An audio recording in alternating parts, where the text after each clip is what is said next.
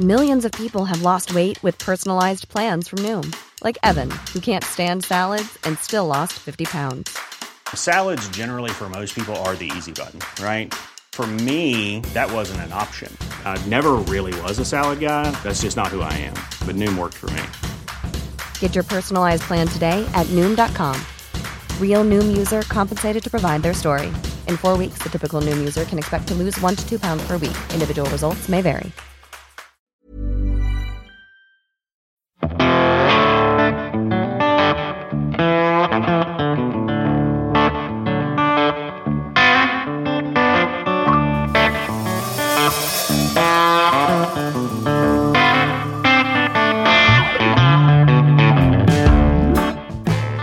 Hey there, folks and music nerds. Welcome back. This is episode number 140 and the final episode of season 6. My guest today is the mighty Jerry Douglas, and I'm very excited to bring you that conversation.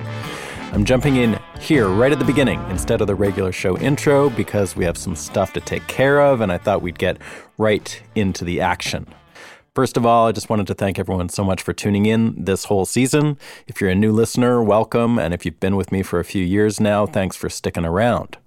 It's been a great season. I've had a blast putting it all together. I've had some great conversations and learned a ton about all kinds of crazy stuff. If you're new to the show, make sure you peruse some of the back episodes and get a load of the previous show's guests. There's lots of good stuff back there. So first of all, I wanted to mention that season 7 is coming. I've started on it. I've already had a few people over to the hen house to do some yakking. I've got a few under my belt. So I don't have a firm schedule yet, but I'm kind of thinking that I'll start dropping the new episodes in May of this year. So a couple months from now, the plan would be for them to run through the end of 2023 and maybe wrap up around then completely that next season. I don't know. We'll see. That's the loose plan anyway. So probably a couple months of no episodes, and then in May we'll start up again. I will keep you posted. So there's a few ways this show stays on its feet, and that's basically through sponsors and you guys, the listeners. Costs keep going up to host a website, host the podcast, maintain all that stuff, do the editing, booking, and finalizing of each episode. It always seems to stay afloat somehow, and I'd like to thank you all for kicking in wherever you've done that. It's greatly appreciated. The sponsors have been amazing this year. I'd like to thank them one more time. So they are Ear Trumpet Labs microphones, which I'm talking into right now, funnily enough. Spectra 1964 that makes killer recording equipment, Black Mountain thumb picks, which I use all the time, Union tube and transistor pedals, which has been with me since day one, and iZotope, who make all kinds of groovy, amazing plugins, which I also use. I try to keep the sponsors relevant to music and to stuff that I actually use, and so far that's worked out well. All those companies make amazing stuff, and you should check them out and support them. That leaves the listeners, and you guys have been great this year with both one-time donations and Patreon subscriptions.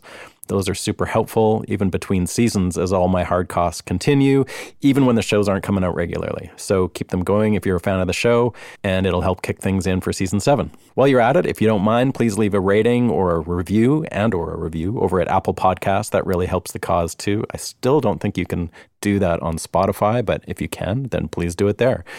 I know they're going to start, but I don't know if they've actually started doing that yet or not. I had some new backers this week, and I'd like to thank them now. These are actually from the last few weeks. I got a bit behind on thanking people on the show. Anyway, here they are. James Patsula, hope I got that right. Rowan Palmer, Alan G. Moses, Chris Weber, Jim McKendrick. Thank you all so much. Now, as I mentioned before on previous episodes, Union Tube and Transistor, one of our sponsors, has donated a really cool reverb pedal to be given away, and I promised to do that on the last show of the season, and that's right now. So here it is. The groovy prize is a Union C-Verb pedal. It's a really cool reverb pedal that has a sort of a trippy ambient reverb side. There's like a normal reverb side and then a trippy ambient reverb side. It's really good. So all you had to do to be eligible was to sign up on Patreon. So if you did that, you are entered. And with that, the winner of the Union C-Verb pedal is George Wells. So George Wells, hit me up through the website or Patreon, or I'll just reach out to you. And I've got this pedal here, and I'll send it out to you ASAP. One other bit of news from here is that the Hen House Hang that I've been talking about, we've decided to change things slightly. It's still going to be a multi-day recording workshop here in Nashville at my place, the Hen House. But we're getting a number of inquiries from people who wanted to get their own place or had a friend they could stay with or were from Nashville. And that just wasn't an option. So what we've done is we've taken the accommodations out of the equation and made the whole thing way cheaper. And it leaves you to find your own accommodations, but there's tons of great deals around, and so now it's much more affordable. So if you want to come to Nashville, hang out, and take part in this multi-day session and learn a bunch of cool stuff about recording and mixing with me and some friends, it's September 25 through 27, and there's still a couple spots left. All the info for that is at stevedawson.ca. I'm also going out on tour in April and May with my band, just doing a few shows in Western Canada this time. I've got a brand new album out called Eyes Closed Dreaming that you can order now if you're interested. And we're going to be playing music from the 3 records I put out over the last year. So if you're in Western or Central Canada, please come see us. The dates are all on my website now, and tickets are available too there at stevedawson.ca. Okay, I think that's about it. Let's get down to the final episode. Jerry Douglas. He's a total legend and probably needs very little introduction here. But I will say that there's a select few musicians on the planet who have undeniably redefined their instrument. So much so that you can't really play that instrument without being influenced by them, or you draw comparisons to that person, whether you like it or not. Jaco Pastorius comes to mind on the fretless bass, or Jimi Hendrix, or Jeff Beck on the electric guitar. Maybe Mississippi John Hurt or Chet Atkins come to mind as well. And then, of course, on the dobro, Jerry Douglas. He's had an incredibly prolific career, starting in the mid-'70s with The Country Gentlemen and J.D. Crowe, through the groundbreaking group Boone Creek with Ricky Skaggs, and some incredible work with Buck White. That's sort of the early period of Jerry's career before he becomes a session kingpin. And I'm not even going to begin to list his credit highlights because we'd be here all day. But you can look them up if you want. But you may know already. The number of records he's played on is somewhere seemingly around 1,600, which is insane. He's been nominated for 32 Grammys, won 14 of them, and is a 10-time IBMA winner of Dobro Player of the Year. His production credits are amazing too, and that really came to the fore with his work with Alison Krauss in Union Station. Not to mention his recent work with John Hyatt. They made a really cool record together last year. And Molly Tuttle, whose record that just won a Grammy he produced, or co-produced with Molly, I think. Jerry's really active with his own incredible band and continues to produce and tour seemingly nonstop. He's been involved in a ton of dobro innovations as well, which are really interesting and cool. We're going to get into all that stuff and more. So, without further ado, please enjoy my conversation with Jerry Douglas. You just got back from somewhere. Yeah, I've been in the UK for 3 months. 3 months? I just got back. Oh my God, how was that? It's good, but mostly good. Mostly good.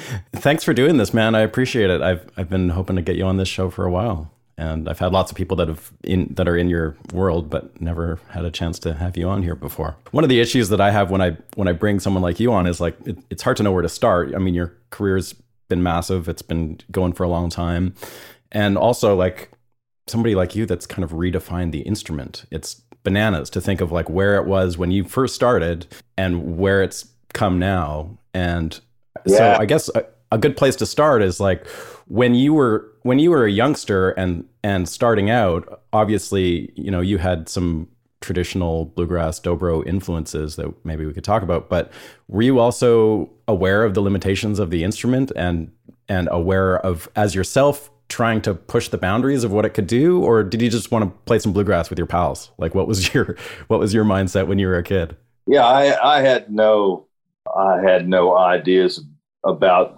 limitations or otherwise, you know, about the instrument. I was just trying to learn how to play it within the confines of bluegrass music at that point when I started playing.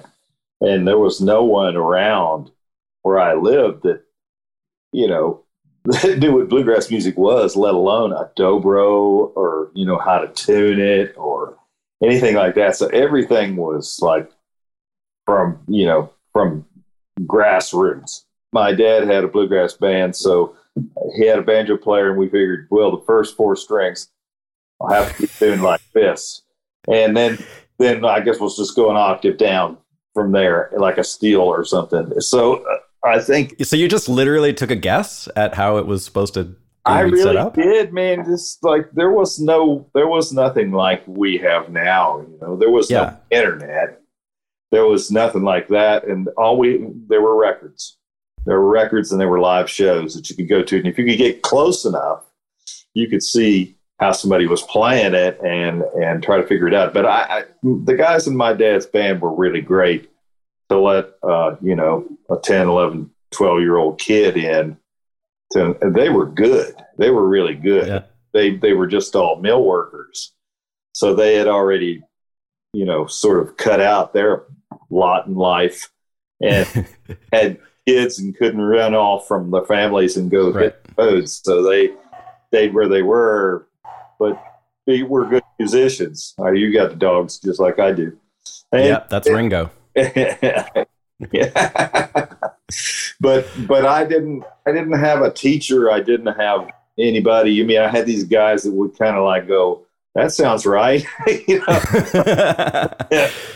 So it's interesting then, like you grew up in Ohio. I don't know what part exactly, but it's interesting to me that you ended up with the dobro. Like what drew you to it if there was nobody like saying, hey man, check this out. This is cool. Like take this and tune it this way. If you had none of that, what drew you to it in the first place? Well, it was all Josh Graves' fault. Okay. And Earl Scruggs, those two were my go-to musicians.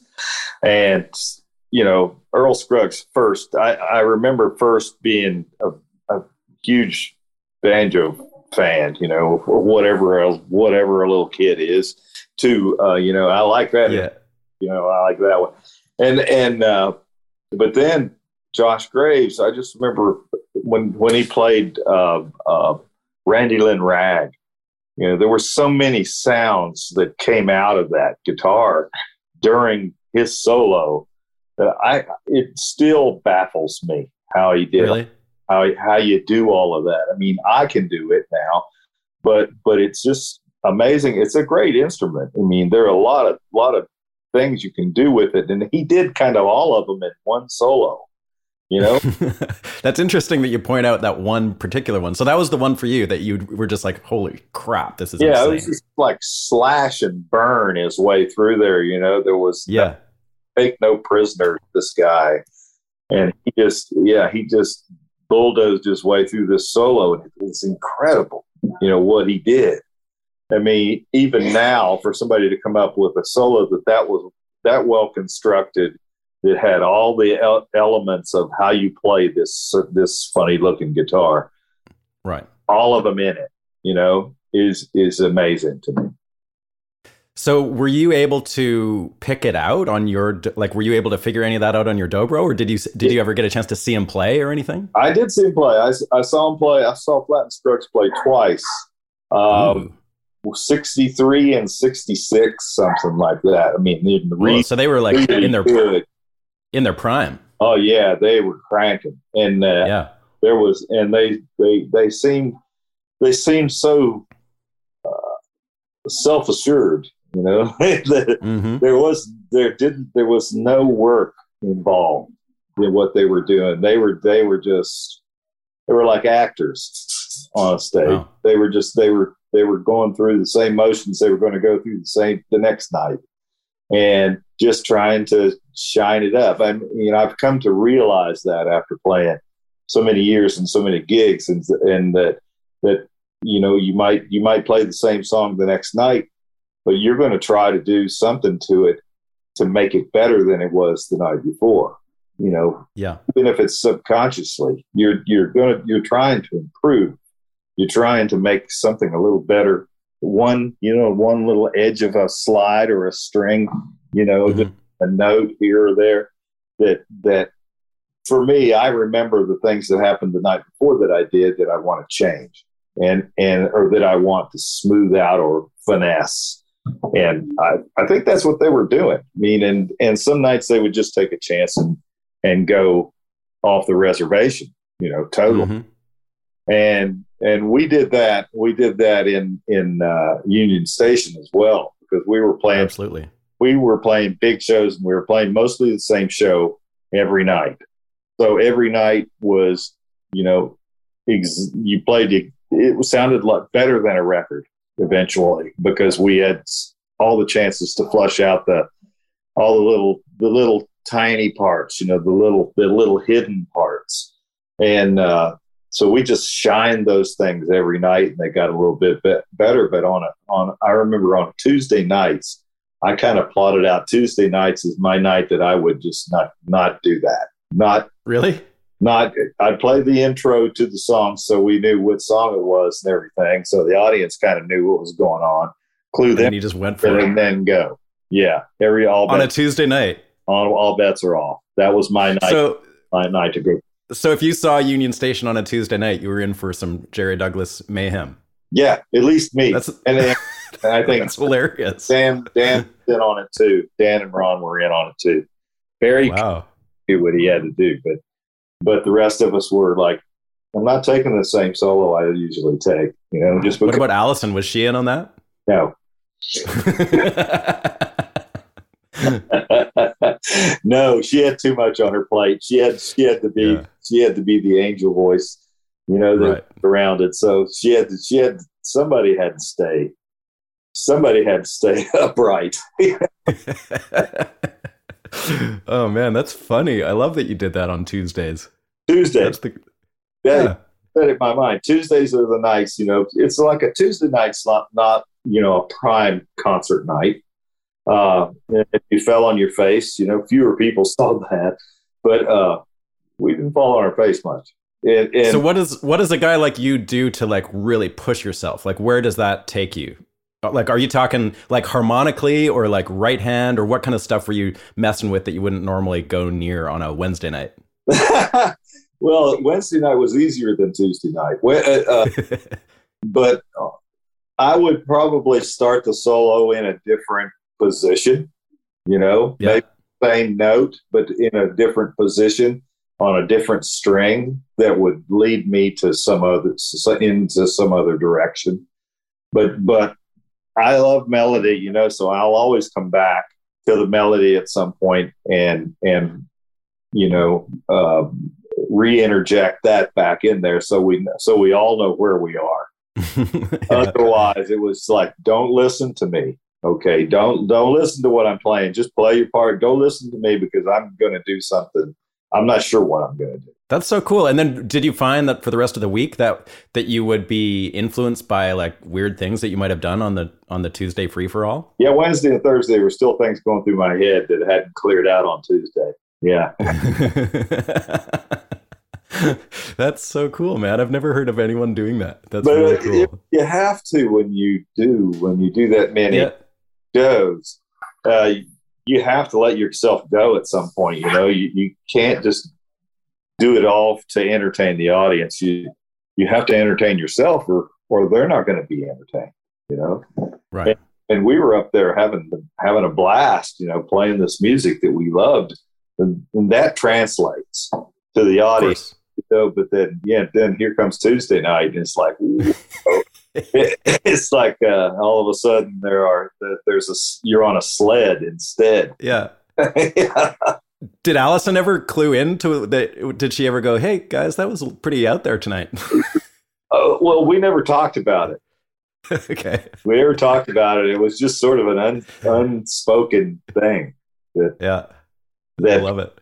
We did, and somebody would start it, and then it's like it's on. Yeah.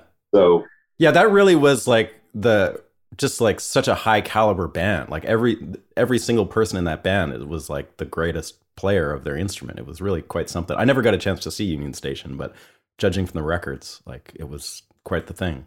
Ron would, for instance, Ron would kick off The Lucky One or something like that. He would kick it off like he always did, but his solo might start with the same note, but then it was going to go somewhere else. Mm-hmm. Yeah, it was fun. Everybody was into it. I know Allison knew what was going on. She's got bat ears, so she knew what we were doing. But it's still within spec. Yeah. Sure. Yeah. So one of the interesting things I think about your playing is like the really lyrical quality, where you're playing like really legato stuff that is a big contrast to the faster open string kind of stuff that's more like banjo oriented that you do.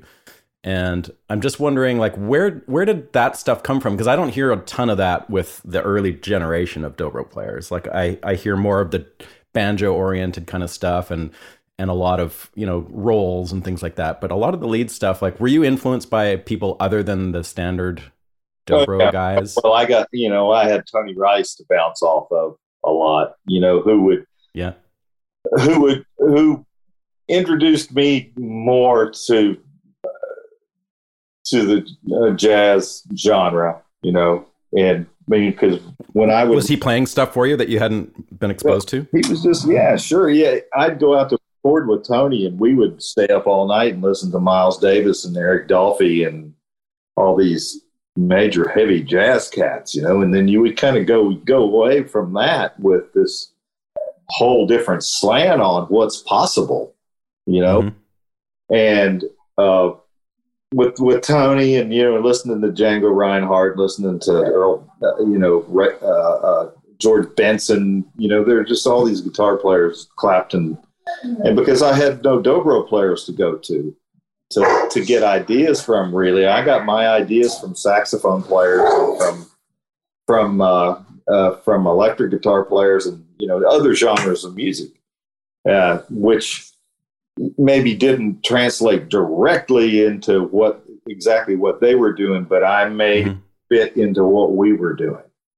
Yeah, right. Phrasing techniques and things like that, just to kind of like give the, instead of bam, bam, bam, bam, bam, bam, it's like bam, bam, bam, bam, bam, bam, bam, it's yeah. like, give it a breath somewhere and give it, and it was sort of like, take a look this way, which is the best direction to go. It's like, yeah, it's visual as well. So, music is a wonderful thing. It's such a release in it, and you can really see inside of someone, and know more about their personality if you hear them play an instrument more than you can if you talk to them. Conversation. You kind of get where they're coming from, what attitude they're playing with, so where if they're coming from, like I said, like a Josh Graves was just like slash and burn, but sometimes I've heard him play like the most beautiful stuff, and it just had to do with the song substance and him listening to what was going on around him. I do the same thing. I do. I'm just I need that. I need something to bounce off of. But yeah, I say that right after I just did, 40 solo gigs. So no one to bounce off of. So you're just sort of like, okay, which you're kind of free to go to improvise anytime. And you just want to drag the crowd along with you. You don't want to leave them behind. Of course. I hate to do that. I hate thinking that I just left somebody behind and they don't know where I am or they don't know what I'm doing. They don't know what song it is anymore. So sometimes I'll leave a breadcrumb here and there. Yeah, with Tony, I feel like he probably sat down and like I can hear, like Coltrane licks here and there or Miles licks or things like that. You can tell that he probably sat down and like figured some of that shit out. Did you ever get to the point where you were working out? I don't hear it necessarily literally like that in your playing. No, he worked more from scales than I do. Okay. That for Tony, that's, but he would figure out, Miles played this here to release his solo into somebody else's solo, things like that. Tony would pick up on how to get out of a solo, how to get into a solo, some landmark in the middle, and we all do that. But with him, it was like, okay, I'm going to plant this here that I learned from Eric Dolphy. I'm going to plant this over here, this Django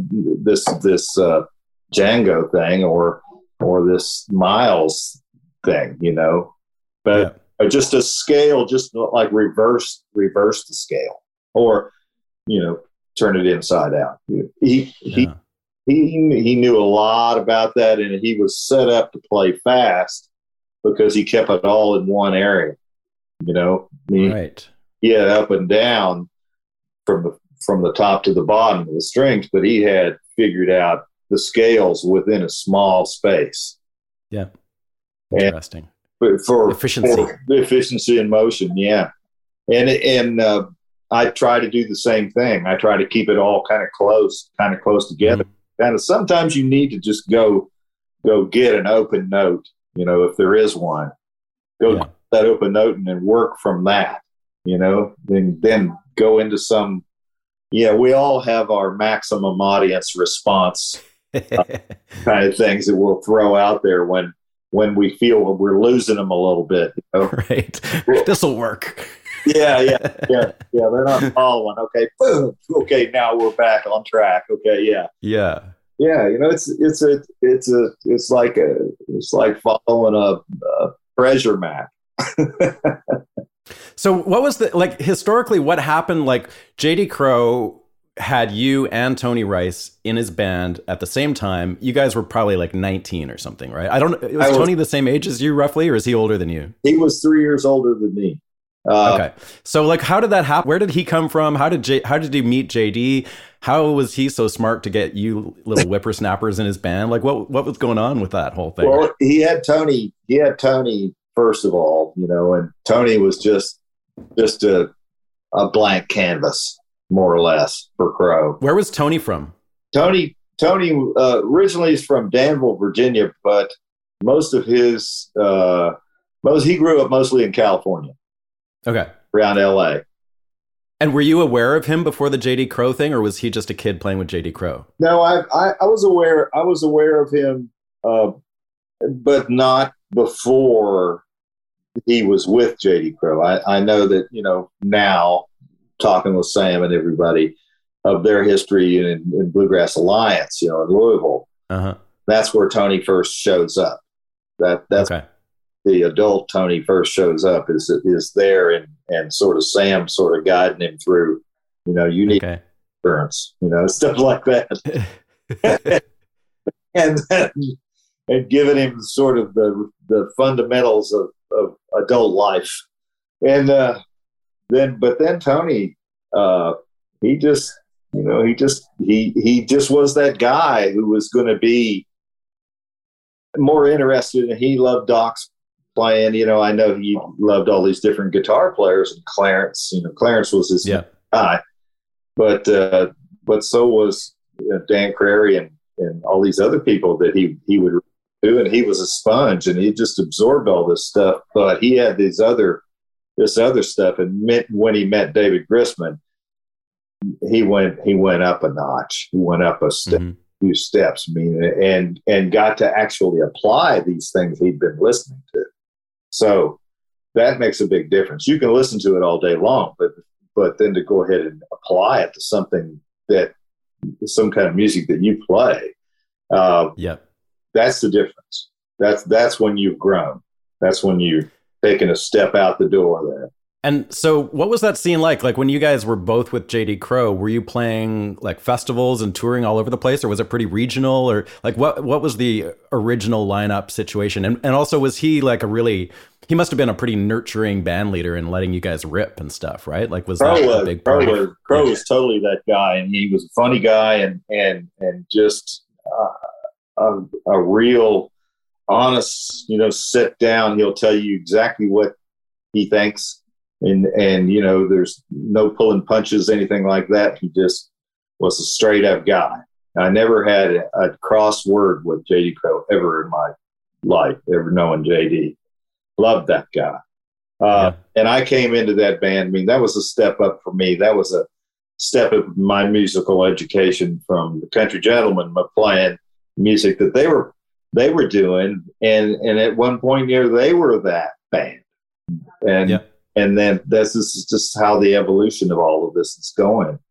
And then came along Mike Aldridge playing with the Seldom Scene and playing these songs, different kinds of songs. It didn't have to be breakneck speeds, but he came up with you know, sort of modern pop dobro kind of thing. He reinvented it, but way before I did. And I just took the fiddle tunes and the faster tunes, and then figured out all the other stuff. Clued into what Mike was doing, and I had nobody to listen to besides Mike and Josh Graves. That was kind of it. That were really going to teach me something. And but playing with JD and I first what it's all happened in a pretty short amount of time that I played on the record, and then the record that was in '75, and oh God, this is so long ago. But it is so long ago. Yeah. But I was 18. Then I turned 19 while I was in Crow's band, and we were just all so young and ready for whatever. What did you learn about recording? Because those recordings are so good, and they really stand up as like they don't sound dated or shitty or anything. Like they just sound like a great band playing really well. Was it pretty simply done, those records, or like did you learn stuff about making records in those early recordings? I had no idea what they were going to record, but okay. I was getting used to being in the studio. It's a different world, and I love it there because you get another chance, right? and I've become a pretty good editor too, but it was all analog tape machine, 2-track, 2-inch 16 track at Track Studios there in Silver Springs, where we recorded that record. And what state? Silver Springs, Maryland. Okay, we were right outside, right inside the Beltway in DC. Yeah. But that's where the scene had been. Seldom Scene had been recording there. Okay. And kind of where it was a bluegrass friendly recording studio. Yeah. That had the right kind of microphones and an engineer that kind of knew where to place the microphones. Because I hadn't been in the studio that much. I didn't know exactly where the microphone should go, but I had a pretty good idea that it didn't go all the way up front where all the bass was, and it didn't go all the way to the back where all the treble was. You want to find, if you only had one microphone to use, you want to find the best spot on your instrument where the sound was coming out, the best mix of the sound of your instrument. Because, we all guitars and mandolins and violins, I guess, have one great big spot where you can cover them. But when it gets to banjos and dobros, things like that have metal and wood, you got to search around a little bit to find the sweet spot. And then I got into stereo miking, finding, just completely encapsulating the whole sound, getting on the perimeters of each of those two sounds that I wanted to get and putting them together. Yeah. And that way you could pan, you could do things. Right. Make it real wide. Whatever you wanted, wherever you wanted to put it, or you wanted it to be concentrated. But that's stuff that I learned, starting in there. I think the first record I ever made was in New York City at Vanguard Studios with the Country Gentlemen, and I stayed in the Chelsea Hotel. Cool. There's an experience for you. I was 16. Oh, shit. First time I'd ever flown, first time I'd been to New York City, first time I'd recorded. It was all like mind blowing, and at the same time I'm staying there, a couple of years later, Sid Vicious is there, and I think Andy Warhol was there at the time. And a guy I met later, Sandy Bull, who was at one time a huge guy, part of the great folk scare of the 60s. He was involved in that, but he was a junkie, and he was living upstairs in Chelsea. That's where you go when you're messed up and you're in New York and you need some shit. That's why they put us in that's why they put us in that hotel, I suppose. But I didn't leave that street. I ate at the same restaurant every day. I mean, I wasn't there but like 3 or 4 days. It seems like we were there for 2 weeks, but because of so much input. New York City, the first time you go there is you can either be scary or exciting, whichever way you want to go with it. Yeah. And I decided to go the scary line that time, but since then I'm all over it. I love New York City. I love a place like that. Me too. But so it was a big step for me to go from that to Crow. But one of the reasons I did it was because Ricky Skaggs and I were both in the Country Gentlemen together, and Larry Rice quit JD's band, and Ricky took that position. And he said, JD, some of these songs would sound good with Dobro on them. And JD was like, I don't know if we want to somebody from outside the band, or another instrument or anything like that. But I got in and I was only going to play on like 2 songs, but I ended up playing on like 8 or 9. So I think I won him over. And I think you passed the audition. I think I passed the audition, and then wasn't long after that at all that I moved to Lexington and joined the band. Oh, okay. And so that's where you started Boone Creek with Ricky Skaggs, was it? Yeah, because we were I was only in the JD Crowe band from a couple of years, right? June 1st sometime in September when we came back from Japan, and it was all over. Tony was going to work with David Grisman, and Ricky and I always wanted to start a band. Keith Whitley was going to be in that band, and Mark and some other guys, but Ricky and I were the only ones that ended up being in the band and getting other guys to take the places of the ringers that we had all set up, Right. So, yeah. So what was the idea with Boone Creek? Like, were you guys deliberately trying to be like a younger generation of players that were making a statement? As far as, yeah. We wanted, we didn't write, so we had all of these older songs, but we give them this different bend. We took what we knew from all these other musics that we've been listening to, and interjected those things in it. Plus, we had an electric bass for the first time, so that kind of loosened things up a little bit. That probably pissed some people off, eh? Pissed a lot of people off. And but that didn't seem to last very long. After they caught on to what we were actually doing, then they were kind of okay with all the rest of it. But we built quite a fan base, in the short period of time that we were together for like 2.5, 3 years, and I went from there to what happened. Like, what happened to that band? We really started to get to where we were really, the festivals were coming in, things were really starting to pop, and Ricky got an offer from Emmylou Harris. Okay. And that was the end of the band. And I went with Buck White, Sharon and Cheryl, and with that band, Wes took off. Wes went back to North Carolina. Terry Balcom went pretty much straight to Doyle Lawson. Had gotten out of the Country Gentlemen at that point and started his band. And Terry Balcom was his first banjo player. And awesome. And the other guys just kind of like went, with the wind.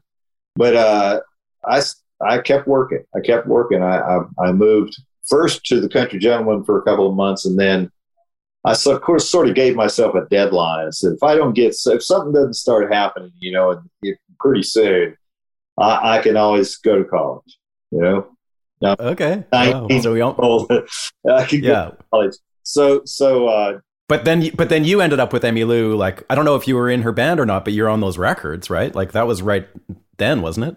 I ended up being on the records, yeah, and that was Ricky too, going, this would be nice, to Brian Aherne. If Mike Aldridge had played on a couple of things for her originally, and they liked the sound of it. And then when they got Ricky in there, he kind of said, well, my friend Jerry Douglas can do this. And so here I come and go do that.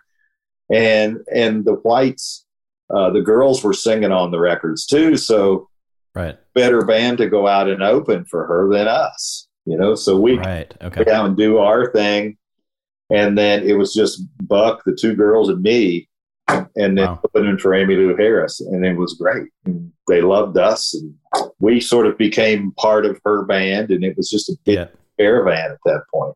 Yeah, so that record, so Roses in the Snow was probably like, I don't know, 77, 78 or something like that. And that's like I find that to be a really interesting record because it's so traditional instrumentation wise, and like the approach is pretty trad, but the songs are like a whole different ball of wax. And the way that you guys play is also different. Like it's a different approach to playing bluegrass, and it sort of comes across as bluegrass, but not really.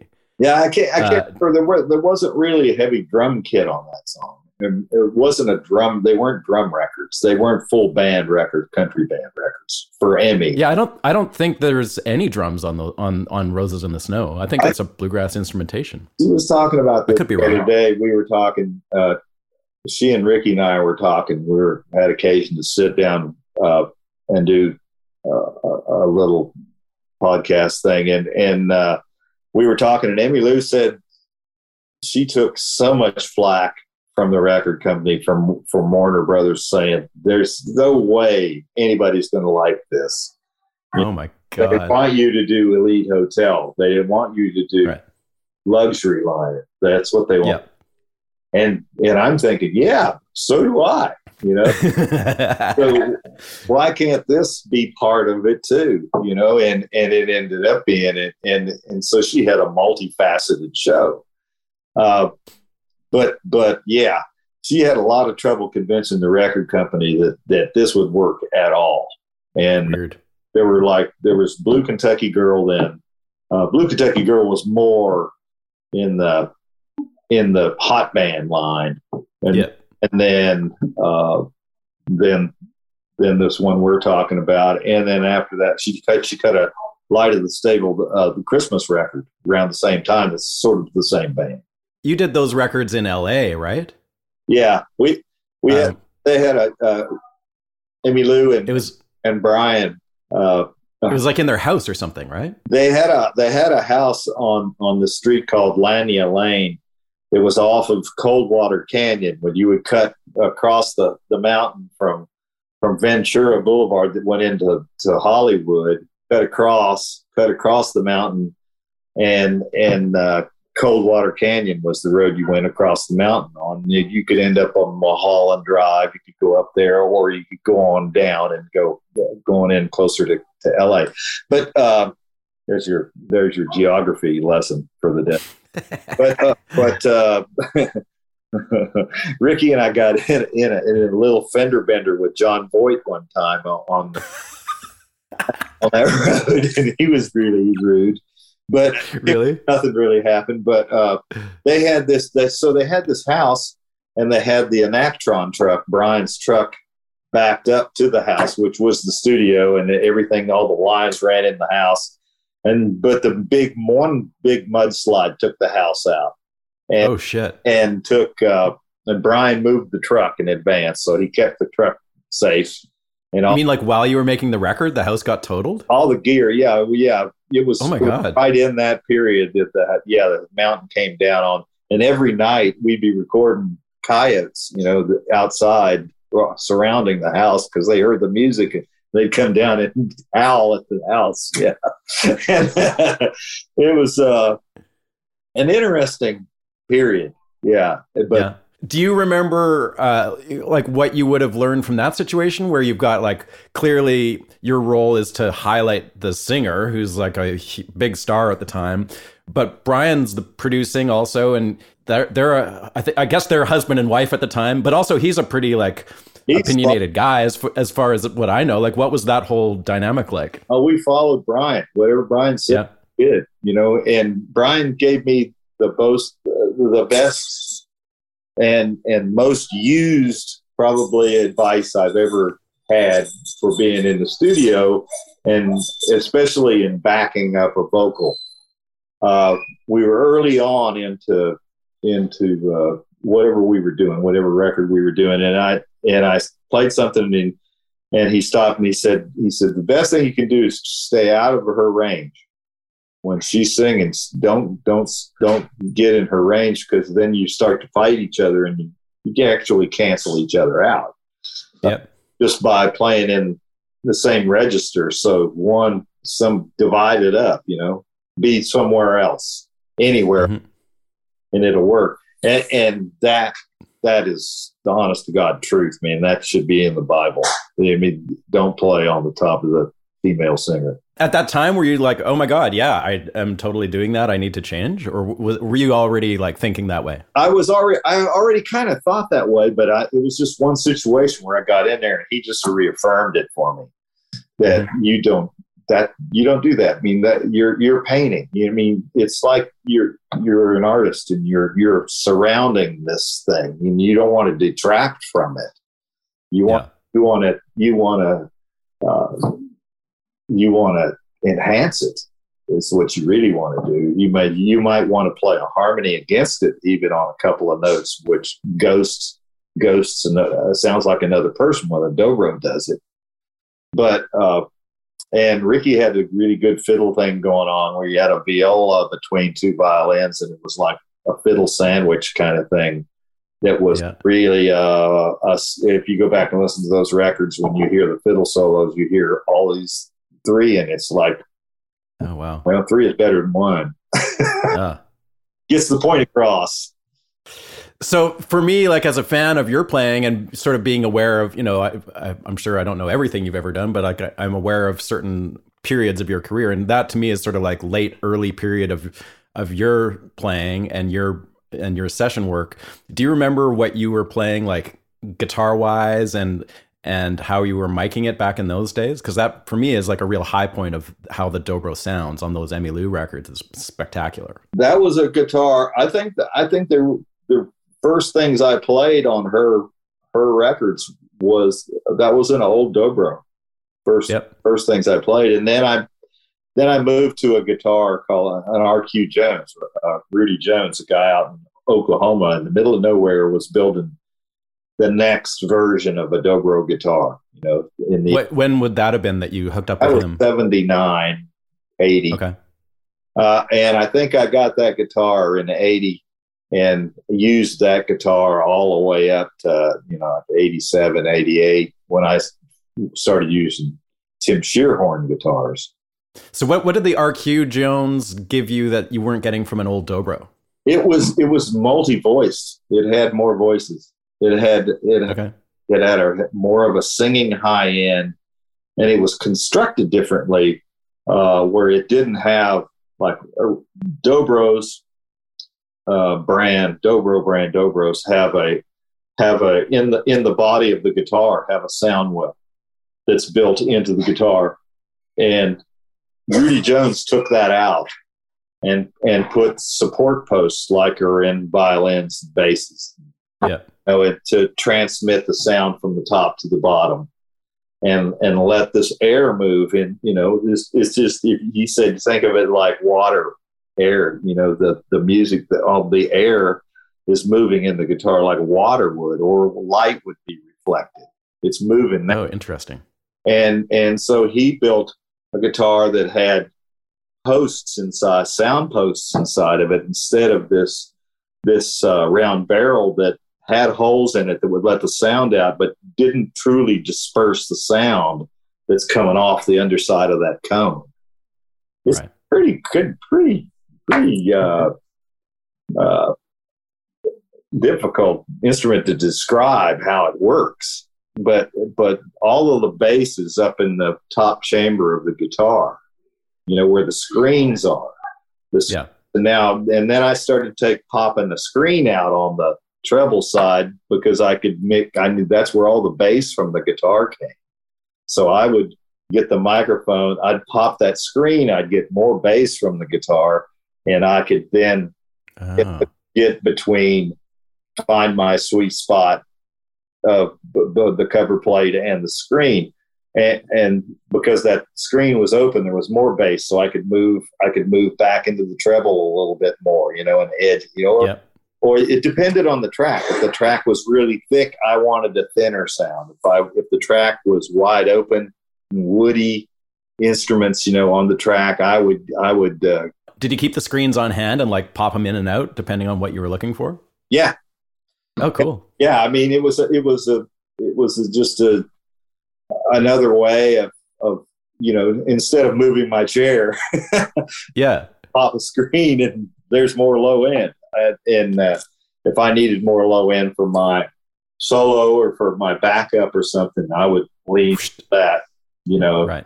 And sometimes, this huge, beautiful bass note would come out of the guitar instead of it being sort of damped down. But I keep the screens in the guitar when I'm playing it live. Most people have just pulled the screens completely, but I think there's a use for those. I think they sort of disperse the bass a little bit and make it a little There's some compression. There's some compression there, and it kind of holds it together. It kind of holds it into a uniform sound. And when you start popping screens, right, you're messing with the design, a little bit. Yeah. But if you know what you're doing, you can make it work. Right. And that's what so when I started popping the screens, then I started noticing everybody's popping their screens now. So they're like, do I play a trick on them and put them back in, or what do I do? And but that's just the way it went. And now put toilet paper over them, and suddenly everyone's got toilet paper over them. Yeah, so like putting toilet paper over an NS10, a monitor. We used to do that. Yamaha came out with these great speakers. Man. For near field speakers, but the tweeter was too bright, so we put we take a couple sheets of Kleenex or toilet paper and paste it over that tweeter, and it brought it back within normal specs, where you could listen to it longer. Yeah. This show is brought to you by the good folks at iZotope, who make incredible plug-in software for any music or dialogue recording situation. Among other things, they make a very unique suite of software called RX, which you can use to surgically repair almost any kind of issue in a recording. Whether it's removing electrical hum, unwanted noise, vocal plosives, or almost anything you can throw at it. I use iZotope RX on every mix in one way or another, and I love that I can get in there on guitar tracks that I'm doing and running through my crazy old tube amps and get rid of the hum and noise without affecting the actual tone of the guitar. You can buy their plugins outright or get a subscription to keep up to date on all their latest versions. Right now, they're offering listeners a 10% discount on any of their plugins when you use the code SOULPOD10 at checkout. So head on over to iZotope.com/soulpod, and you'll see the links right there to get the discount or an extended 30-day trial of their subscription service of Music Production Suite Pro. We're also brought to you this season by Black Mountain Picks. These are unique spring-loaded thumb picks that are super comfortable and adaptable. I've been using them for a couple of years now, and I absolutely love them. They come in medium gauge, heavy gauge, jazz-tipped, left-handed, and with regular or extra tight spring tension. Check them out at blackmountainpicks.com. Also thanks to Ear Trumpet Labs, a workshop in Portland, Oregon, hand-building amazing sounding microphones.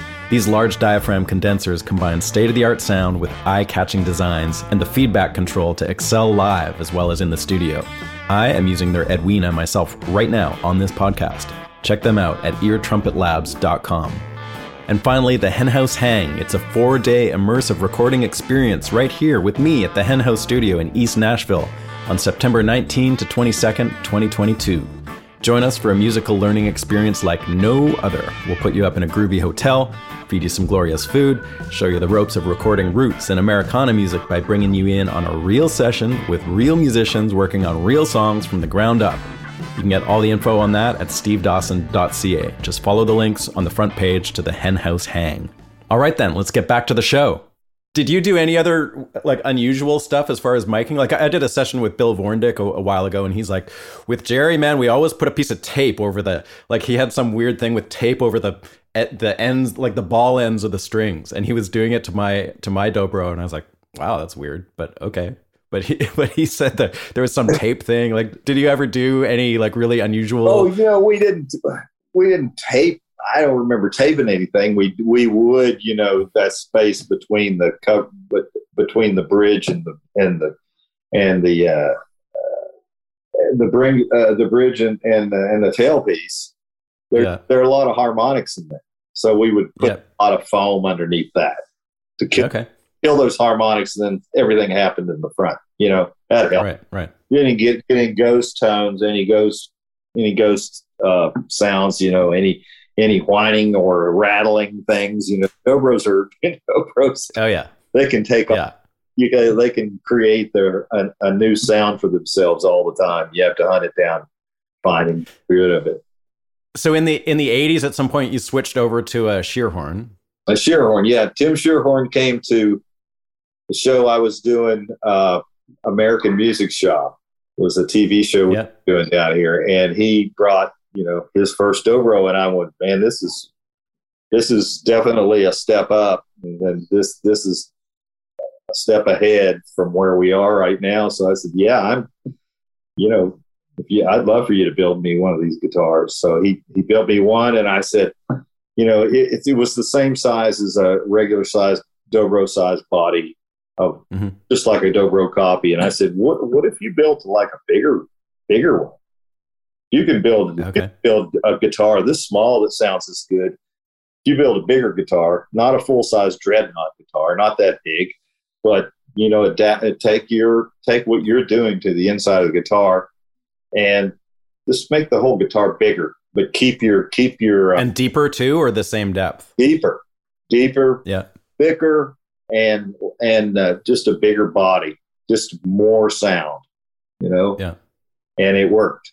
It really worked. And then that's all anybody wanted was a Shearhorn guitar, right? And I did a deal with Gibson when they bought Dobro. They were really wanting to bring Dobro back, and I was too. I thought, man, that'd be great if you could go into a music store and buy a Dobro, a decent Dobro that's actually a Dobro, for a decent price. Not go crazy, But we designed. I did the design, and we built this guitar. And when you put your name on a guitar, everybody thinks you built it yourself. Any complaints, they come to you. They don't go to the guitar company. Right. You start hearing about how your guitars suck, and the Gibsons were terrible. And they kept, every time I'd go in and visit, the Gibson, like the Jerry Douglas Gibsons, were terrible. A few of them were good.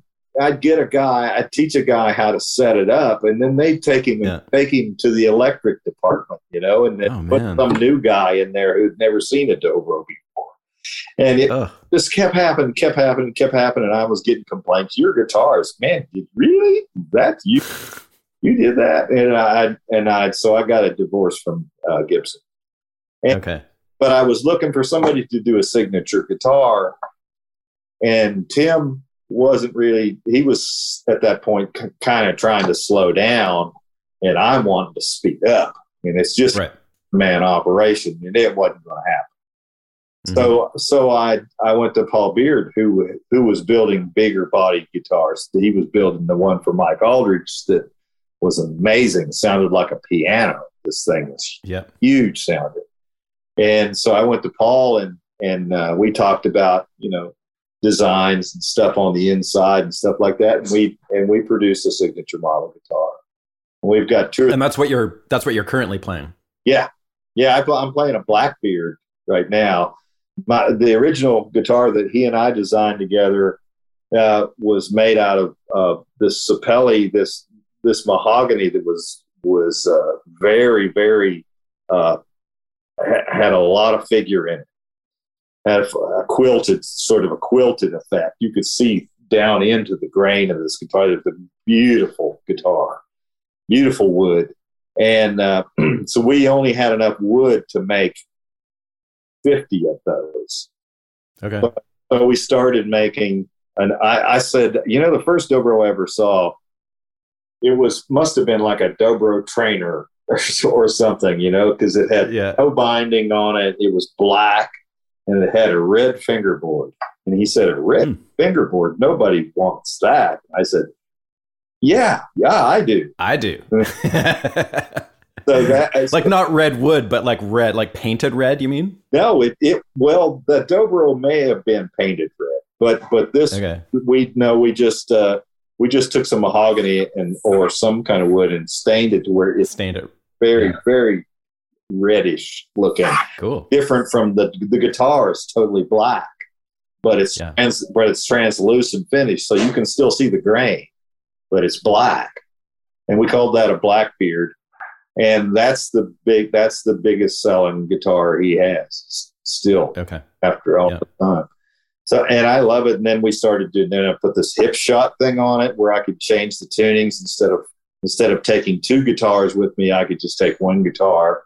And so are there individual switches where you're flicking them in to change the tuning of the entire guitar, or is it just one thing? There was one. There's just one.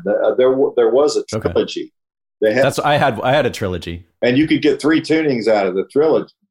Yeah, really. But it's slow. If you want to change to a different, that third tuning, you're going to be there for a couple seconds. Just remembered which ones to pull of those 6. Right. But this is one lever. And it changes everything from a G, normal G dobro tuning, to a drop D, open drop D. So that bottom string drops from G all the way down to D, and it comes up in tune every time. And it does it compensate the other strings too? Yeah, well, there are individual tuning, little tuning on each string back on the hip shot. So amazing. If you open it up and that D string is too sharp, you can give it a little bit more slack back here, or you can tighten it down. You can tune it down. You can tune the string up or down. Yeah. It's not a hard thing. I mean, it's just Dave Borzoff, this guy, just designed. He said it was the first thing he designed. And he threw it in the corner, didn't think anybody'd ever use it. I said, go get it. Hey, I'm Ryan Reynolds. Recently, I asked Mint Mobile's legal team if big wireless companies are allowed to raise prices due to inflation. They said yes. And then when I asked if raising prices technically violates those onerous 2-year contracts, they said, what the f*** are you talking about, you insane Hollywood ass f- So to recap, we're cutting the price of Mint Unlimited from $30 a month to just $15 a month. Give it a try at mintmobile.com/switch. $45 up front for 3 months plus taxes and fees. Promo rate for new customers for limited time. Unlimited more than 40 gigabytes per month. Slows full terms at mintmobile.com. Burrow is a furniture company known for timeless design and thoughtful construction, and free shipping. And that extends to their outdoor collection. Their outdoor furniture is built to withstand the elements, featuring rust-proof stainless steel hardware, weather-ready teak, and quick-dry foam cushions. For Memorial Day, get 15% off your Burrow purchase at burrow.com/ACAST and up to 25% off outdoor. That's up to 25% off outdoor furniture at burrow.com/ACAST. The other really cool innovation you have is the Aura system.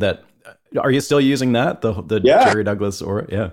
Yeah. I have a funny story about that. I was playing at the Vancouver Island Music Festival up in Comox, and you were there, and I can't remember even who you were playing with, but you did a dobro workshop. My friend Ivan Rosenberg was on it, and a couple other people were there. And I think you went last, like out of, it was like one of those sort of round robin workshop things, and Ivan played, and somebody else played, and they're all playing into mics, and it sounds windy and airy and nice, and then you come out with your thing plugged into a twin and just fucking rip it, right? And it's wicked, and it sounds amazing, but it's like 10 times louder than anyone else. And then, like, I was standing backstage watching, you turn to Ivan after that, and everyone's going crazy, and you turn to Ivan and you go, "You got to get loud, man." Well, it did. That was the whole reason for the Aura setup, was to be able to compete with Telecasters, and electric instruments.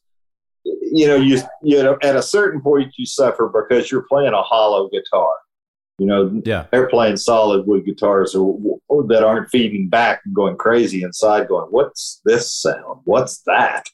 And but the Aura gave me the capabilities of playing loud through, you know, because it was going. We first had to invent a pickup, a bridge pickup that would work, because Dobros have a screen, a screw in the middle, a tension screw for the cone.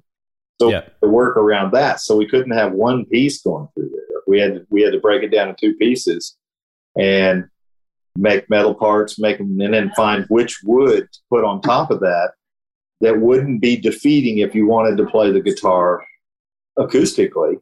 Right. I wanted to be able to play it acoustically and to be able to have the pickup involved. So we went through all these different kinds of wood, you know, the woods that you would think would, this will certainly work, you know, some ebony or something to bring back the things that you've lost in the pickup, to bring those things back. And we found out that Tusk, it's a man-made wood, but it's like bone, only with fewer imperfections. Right. And we put that on top, and bam, there it was. It all came back. Wow. And so that took care of the pickup part. But as far as like the electronics, the modeling part, that's an incredible feat of engineering. Like I have one, and it's like, it solves all my problems of like playing live, because it's just like, it sounds wicked. Yeah, it does. And you can jack it up, and if you're going with, you know, no amp on stage, I feel like if I'm running ears all the time on stage, I'm playing with, just for instance, I just finished this tour with Tommy Emmanuel, who plays just guitar, and his guitar is plugged. The hole is plugged, and he's got side fills and he's got, it's massive, right? It's huge. It's like it's like getting inside his guitar. Right. So I go out there and I said, "There's no way I can do this without ears and my rig and my Aura rig." And I got no problem. I'm just as loud as him. No problem. Yep.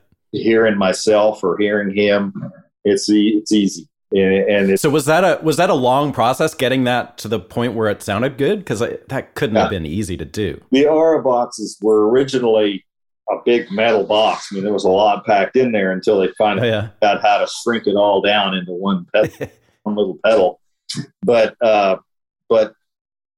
Larry Fishman actually came to Bill Vorndix, and we put up we took a whole bunch of Bill's mics, and not all of them at the same time. Oh, thank you. You're welcome. And not all at the same time. Like Fishman was doing a thing where they bundle a whole bunch of mics, and then you just play, and and it would give you it would use that. And we didn't do that. We'd use one mic at a time, and get the Vorndix has an incredible collection of really great microphones, really great vintage Neumanns and 251s, you know, Telefunkens, everything.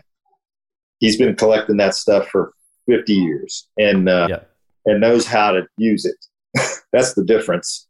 And but there was I had Larry Fishman there with the app that changed.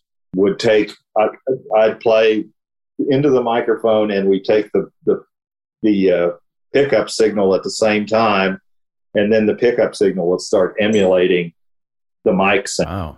And it was just the same way. They matched.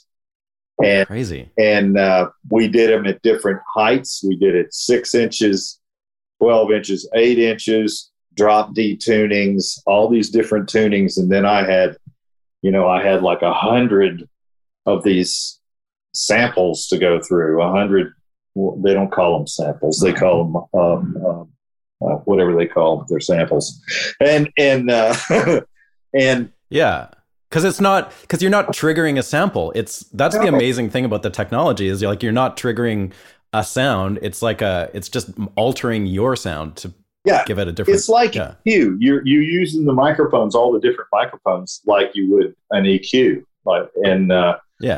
And so we even recorded. They said, "Well, we need to put an SM57 in there."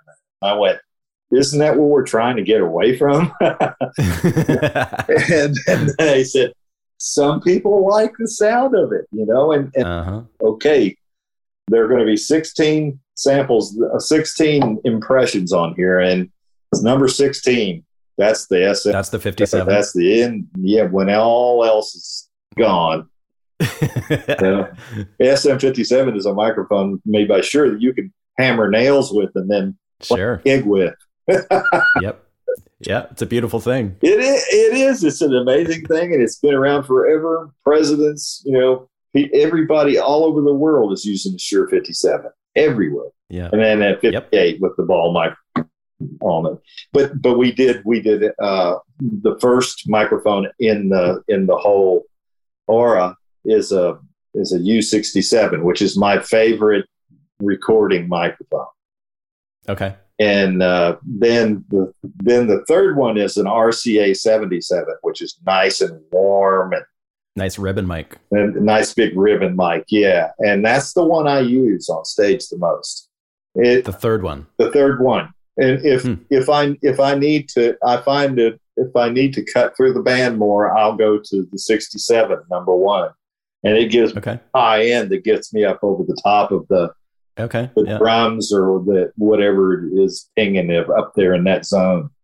And I found those to be my two first go-tos, you know, to try to EQ myself into the band. Right. Interesting. Yeah. That's how I think of those microphones and all those different. You can get it comes with tells you which each one of those 16 what microphone and at what level we were at, how far away from the guitar we were. Right. And I find them. I use them more as EQ, and then thinking of them as microphones. Do you still use a mic on stage or not really? No. You don't need to. If I'm doing a solo show where I'm just kind of staying in the same place all the time, I'll put a mic up just to catch the ambient sound off the dobro, and it helps. It's a good sound. I mean, that's why I wanted to play it in the first place. It's the way it sounded. Yeah. And I do use a microphone in that situation. I sing a little bit, so I've got some kind of microphone up there. But mainly, I wanted freedom. You know, I wanted to be able to walk around on the stage like an electric guitar player. I didn't want to stand an amp. I didn't want to stand. I mean, there was no amp. I didn't use an amp, and then I could go wireless. I didn't do. All bets are off. I did. Yeah. Then you can walk out into the crowd and do it. Yeah. So it's I'm not too much into that. But I'll step crowd surfing. I'll step on the stage in these days anyway.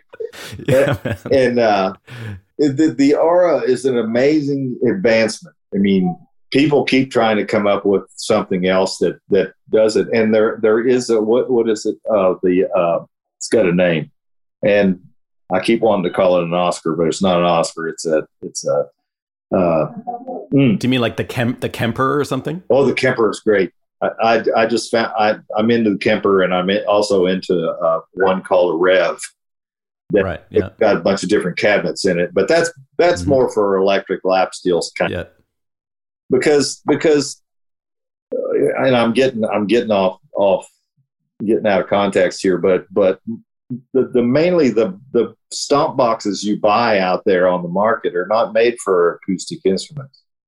No, they're made to read an electric guitar or an electric instrument feed, and so I'm really looking for, I'm really like, who can build the best fuzz box for or big muff for a dobro.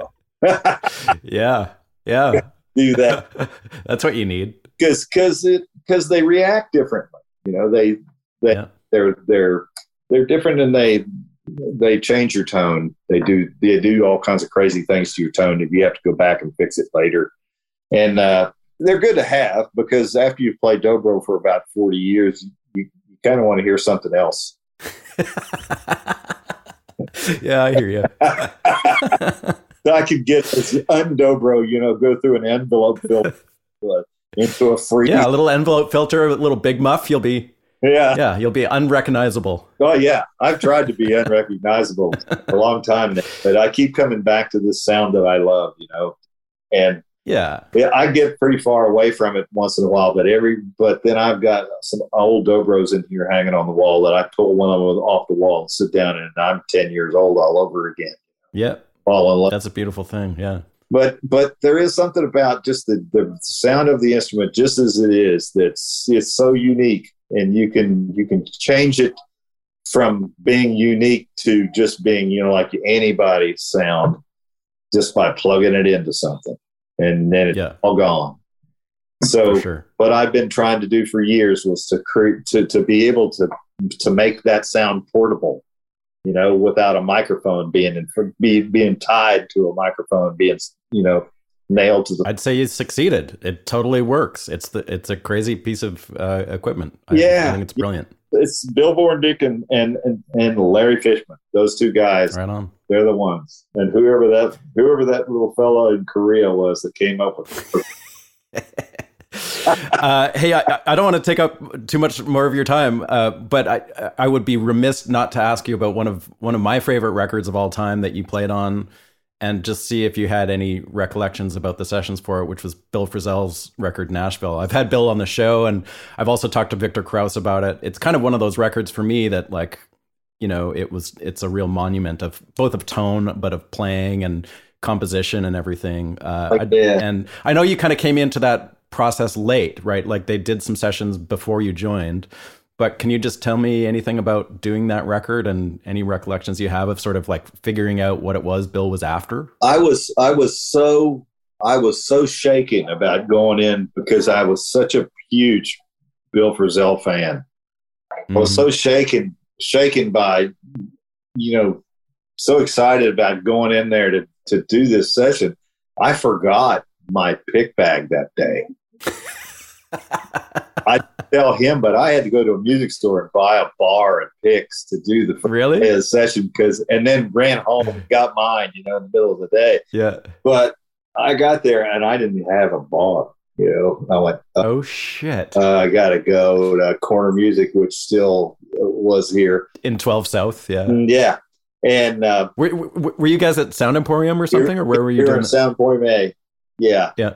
And he was playing, and I had the tunes and everything, and they had done some stuff, I think, with this is just when I was joining Allison, because Ron had smashed his right index finger in a car door and couldn't play with that finger, but he was playing banjo with his ring finger and his middle finger.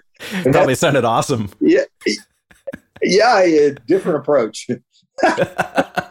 Once in a while, that index finger would hit the string and just make a really sorrowful sound, just forget that. Ow! Yeah, and a scream right behind it. Yeah. And that's the way he was playing when I joined ACUS. He was, first week or so, he was playing with not a index finger. Ron was always hurting himself, but going in with Bill, and he did a song. I kept noticing. I mean, there was this sound that he was playing, and I said, "Have you ever listened to Chet Atkins with the Everly Brother?" And he said, "Not really." Really? This is that sound. You're playing that exact sound. That's what I'm hearing.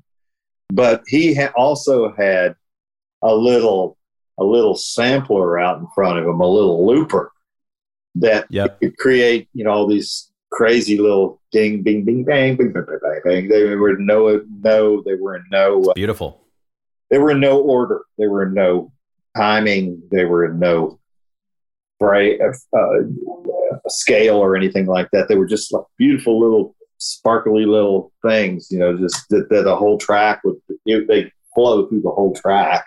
Yeah. But they were kind of invisible, but just the songs were, for me, it was a different kind of music because I was there to play jazz. So I was thinking I'm jumping into the jazz pool today, Mm-hmm. but it was that, but it was just like the name of the record. He cut it in Nashville, and he came there and just kind of soaked up the whole attitude of what was going on around in town, and just with the people that he was playing with. Yeah. What they were like. He reaches out and grabs pieces of everybody's characteristics and builds his. Did it come together pretty quickly? Like, as far as the finished product, was it pretty much like you guys walked in and that was it? We were there, I think, 3 days, taking it real easy. I'm not trying to cut a Ralph Stanley three records in one day. Right. We were there and doing 2 or 3 songs a day, but really drilling down on them and making sure we liked everything that happened. Was Bill giving you much input as to what he wanted out of you, or he was just letting you have at her? Just where to play. That was pretty much it, and I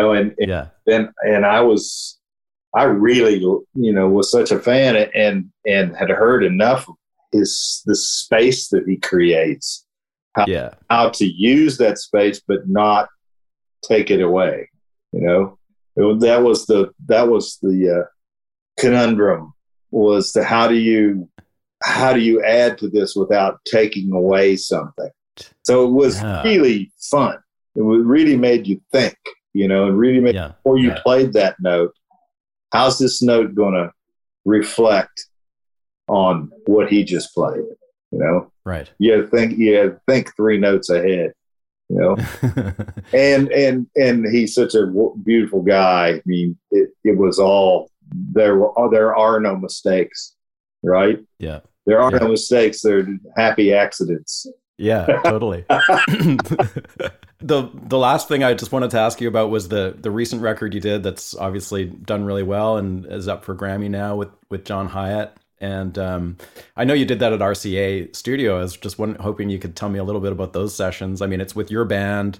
It's really acoustic. It's really like a joyful sounding record and sounds beautiful. Can you tell me just about recording in that space and like how the record was done and stuff like that? Have you worked with John before? Sure. I had worked with John just on a couple of occasions, but he's such an interesting guy. I had kept close, just kept having conversations with him over the years, just stay in contact with him and not knowing if we'd ever play music together at all. It wasn't that kind of thing. I was just interested in him as just a friend and a person.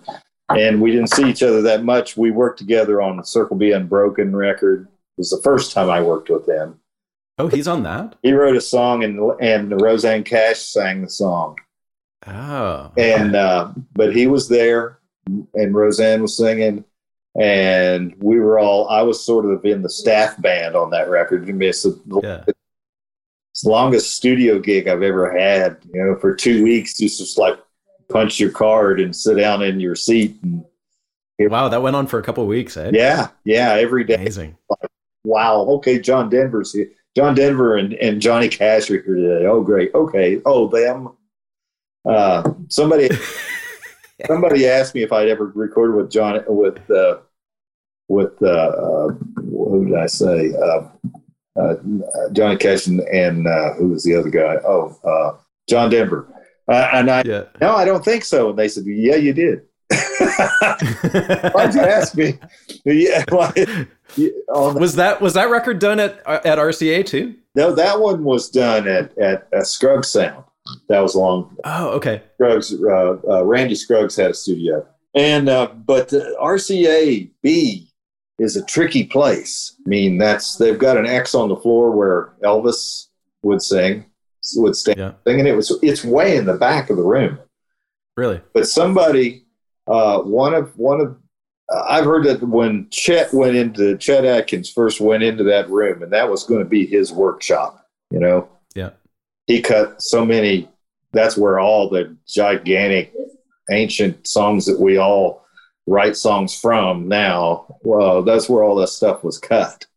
And it's got a tile floor, linoleum tile floor, which is hard as a rock. And then it's got this acoustic tile everywhere. But that wasn't enough to make the room not go bing bong everywhere. And so the first engineer they had in there, Chet, fired him. And he got this guy in who walked around the room and said, the room here, we can make the room sound less bright. We can, kind of treated the ceiling a little bit, but not much. But they had big arms that would swing out from the wall, and they could put these big Decca trees on there, put three 250s, these big old Neumann tube condensers. Just beautiful microphones, and have 3 of those hanging over the string section. They put the string section there, and they just roll out this thing, and there they go. They were set up for the Nashville sound, and that's all the records came out and sounded kind of the same after a while, but not those first Everly Brothers records and all that stuff. That stuff. Those were done there too. Those were the done Everly there too. Stuff. Yeah, amazing. So this was right in the top of COVID too. So we were originally going to have to break down and set up every day because of tours. Oh shit! And did you want to do that? Thank God COVID hit. Yeah. Stopped the tours.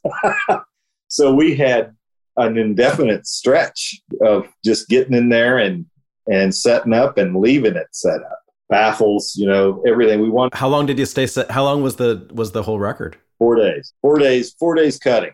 4 days cutting, probably 5 or 6 days mixing. I take longer to mix than I do to record, because I like. Do you get are you a technical guy? Do you get involved in the mixing stuff, or are you just? Yeah, so you're okay. I'm always throwing ideas, but I love having a great engineer. Yeah. I need a great engineer. Born Dick. Who engineered that record? Sean Sullivan. Don Sullivan did, and that guy knows what he's doing. Yeah, and he's doing all kinds of records, and he was working in a over at the butcher shop over there at first. He's mostly at Cowboy Arms now, right? Yeah, I think so. And Mark that used to have a studio over in 12 South. Mark's got one over. He bought Grandpa Jones' old farm and turned the tractor shed into a studio. So now there's one really there. Yeah, it's great. Where's that? What part of town is that? That's in Springfield. That's up north, close to Kentucky line. It's really close to where String Bean's place was. Okay, well, that tragedy. Wow, Grandpa Jones and String Bean lived close by? They did. Actually, Grandpa found them. He found them. He was going to go with him that morning, and he found their bodies. Yeah. Oh my God. Yeah, tragedy. But Mark's got the place over there now, and he's working on it. And but RCAB, we kind of, it had a brand new small Neve console that was great because we didn't need buku channels. We're recording to Pro Tools, but we all kind of I walked around in the room, and Sean did too. We just kind of found out places where we could put each other that were socially distanced from each other. And we wore masks all the time until you got to your station to your microphone. While you're by yourself there, take your mask off. But as soon as you... Oh, so you guys were positioning yourselves far enough away to be like COVID safe. Wow. Yeah. That's kind of weird. We had to go by COVID rules, and we did it because we just didn't want it. Nobody wanted to be sick. And this was during this was before Delta, when the big one came through. And we all escaped it. But we were safe. We were in there together. No one had it. We tested once in a while, but everything was fine. So you were probably on headphones then to be able to hear stuff properly. We were Yeah. on headphones because we did have baffles up so to prevent some bleed. The dobro was and the vocal and the guitar were going down at the same time. So there was no repairing that. Right. But we just did takes. We like 3 or 4 takes of each song. And I did some full band playing live. Full band all the way. Yeah. And no drum. Right. He didn't want, when we first were talking about this, he said, I'd like to do it without drums. He said, I'd like to do it kind of raw.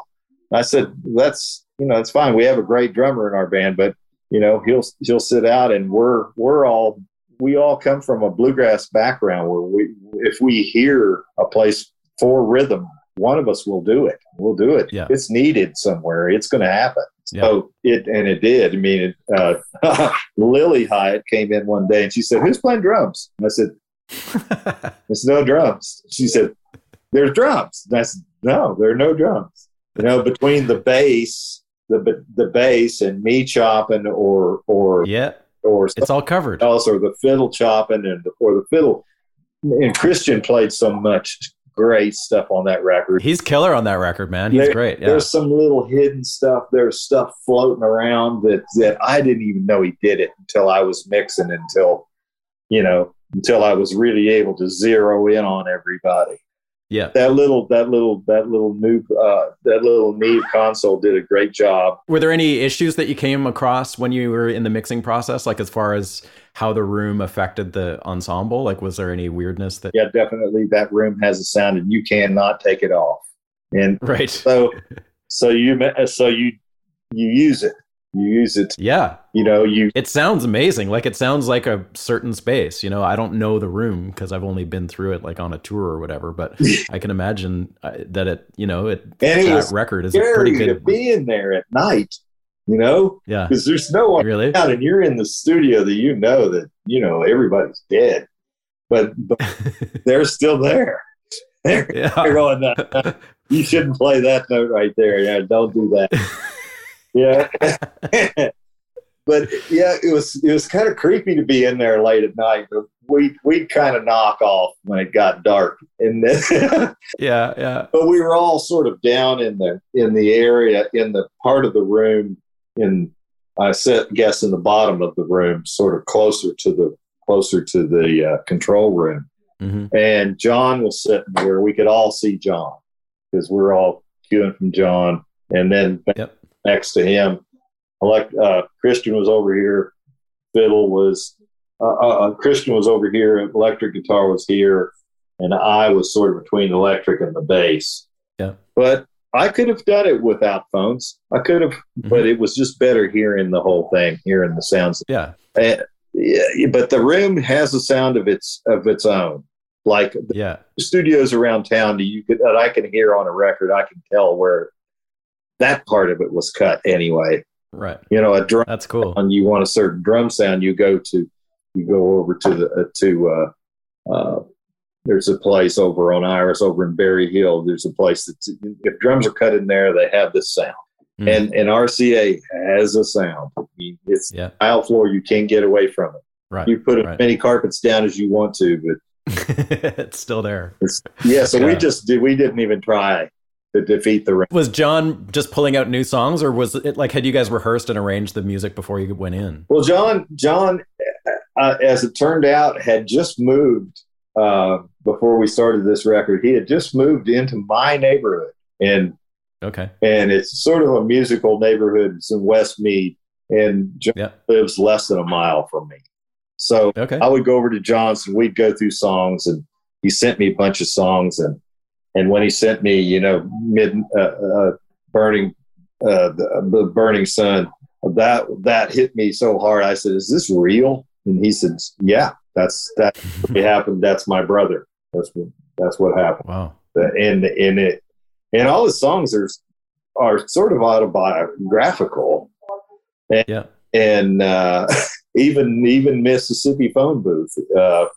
But yet he'd explain them to me, and I'd take them home and just kind of like lay all that out and try to. I was even at that point thinking about what order this stuff goes in. Wow, cool. I just started. That's early for that. Looking at a bigger picture so I could kind of move on and have that done. Yeah. You know? So I did that. I knew that Light of the Burning Sun was not going to start the record or end it. But what was going to kick right off the top, and how we end this thing, what's this journey, what's this wave that records, if you still listen to a record from the beginning. I do. Most people don't, most people pick it, they buy, they don't buy a whole record in. But I do. I buy them and listen to them because I want to see what else is there, not just the hit. I'm with you, man. I want to see what made the hit so good. Yeah. So we would study those things, and I'd say 3 or 4 trips over to his house and studying what he gave me and trying to figure out how my band could do this. I knew that my band could do this and could make this sound. We'd have a uniform sound. We're planning a tour. No brainer. Let's go this way. Let's go this route. I've got all the faith in the world in the guys that are playing with me that they can make things. Totally. And it turned out great. And it's done all this. It's up for a Grammy. We did a documentary thing, and that won a film festival the other day. So we got all. Oh, really? Oh, wow. I haven't heard about that. Cool. Yeah, we got a bunch of stuff going on. Yeah, right on. And you're doing some more touring with him, or are you kind of done with that for now? Well, that's sort of out there, still out there as a possibility. And so we did it. We started in August, and Daniel, the bass player, got COVID the first day of rehearsals. So we did the first 3. So we did the first 3 gigs with no bass. Oh man! That was weird. We're so glad to get him back. And he's pretty good, that guy. Eh? Yeah, love him. Yeah. And so that was the way it started. But then we came home. We finally finished that tour the day before Thanksgiving. So I was home Thanksgiving, and then I jumped on the Bayless Bluegrass Heart. Right, the Bluegrass Heart the stuff. The day after Thanksgiving. And oh my God, it's a bit of a shift. It was a big shift. And I finished up with Bela like at Carnegie Hall on the 9th or 10th of January, and then I went to Scotland for transatlantic sessions, and this is like my 3rd day home. Amazing. So, you're not slowing down anytime soon. Re-entry, no, there's plenty to do. There's plenty to do. Yeah. I had to cancel a couple of things. I knew I wasn't going to be able to do the Little Feat show, and there's a series called George and Tammy that's going to be out later. Yeah, I know all about that. Yeah, that's going to be great. I went in and did all of Old Bashful Brothers, Oswald's. Oh, that's cool. And I was going to go down, and they're filming now in Wilmington, but I couldn't do it, and I'm too tired to go down there and do that. But somebody's faking my dobro parts today. So that's good. Yeah, I'm buddies with Jay Belleros, so he told me about those sessions happening. Yeah, for the soundtrack for it anyway. Yeah, we work with T-Bone, man. We're back with T-Bone's back, and so we've been working on that, and that's going to be good. Michael Shannon and all. Yeah, it's going to be. They're great actors in it. It ought to be. Yeah, I can't wait to see it. It's what's her head playing Tammy? God, what's her name? Yeah, I can't remember who's playing it, but it's somebody good, somebody really good. Yeah, I remember it. Well, Jerry, thanks, man. I could talk to you all day, but I'll let you run here. And thank you so much for talking to me. And sure, man. Setting this up, man. I really appreciate it. Hope to see you one of these days around town. And, it's just a real treat to talk to you. I'm such a fan. I'm going to be around. Oh, thanks. I'm going to be around a while. I've got some stuff to do. Allison's making noise again. So, so we're going to be working, sort of experimenting around a little bit with ACUS, but see what Union Station 2.0. Yeah. I said, hey, this could be a reunion tour at this point. Yeah, or do a farewell tour. Don't we make more money that way? Yeah, totally. One time, Tim O'Brien's mother he said something about Bob Dylan playing in town. She said, "Didn't they break up?" He said, "Yeah, they're getting back together." Reunion tours pay more. Yeah, man. I think Kiss is doing their 12th final show this year. Those poor guys, man. We Akis, we opened up for Kiss in Oslo one time. What? We opened up for Kiss, and we took a picture with them. And during the picture, one of what's his names? The bass players. One of these Gene Simmons. One of these big thorns on his shoulder hit Barry right in the corner of the eye. And we were threatening to sue Kiss for a while. As we watched his eye change different colors, every day. We were on a tour in Europe, and it was one of the best tours I've ever been on. But yeah, we ended up somehow opening up in Oslo for Kiss. What band that you were in opened for Kiss? Akis. Holy shit. That's funny, man. Wow, I would love to see that. Oh, well. You didn't sit in, I guess. Crazy, man. There's all these people standing in the rain, in the mud, with their Kiss makeup on, singing every word to every Alison Krauss song we did. It was nuts. But wow. It's a good memory. Life is full of crazy stuff, isn't it? Yeah, you got a few stories, man. I got a book someday. Good to see you. Thanks, Jerry. Take it easy. You too. All right, that was my conversation with Jerry Douglas. Thus endeth season 6 of the podcast. Thank you so much for listening and supporting the show. I really appreciate you all. And we'll see you in a couple months for another chilling rendition of Music Makers and Soul Shakers. We'll see you then.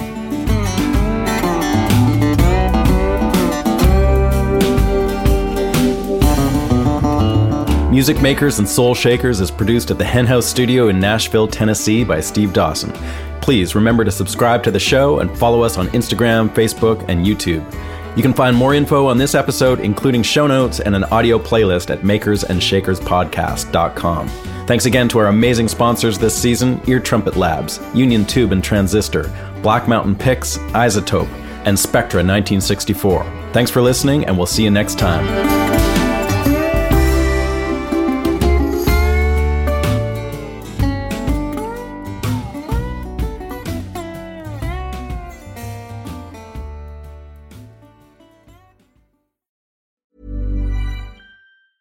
Planning for your next trip? Elevate your travel style with Quince. Quince has all the jet-setting essentials you'll want for your next getaway, like European linen, premium luggage options, buttery soft Italian leather bags, and so much more. And is all priced at 50 to 80% less than similar brands. Plus, Quince only works with factories that use safe and ethical manufacturing practices. Pack your bags with high-quality essentials you'll be wearing for vacations to come with Quince. Go to quince.com/pack for free shipping and 365-day returns.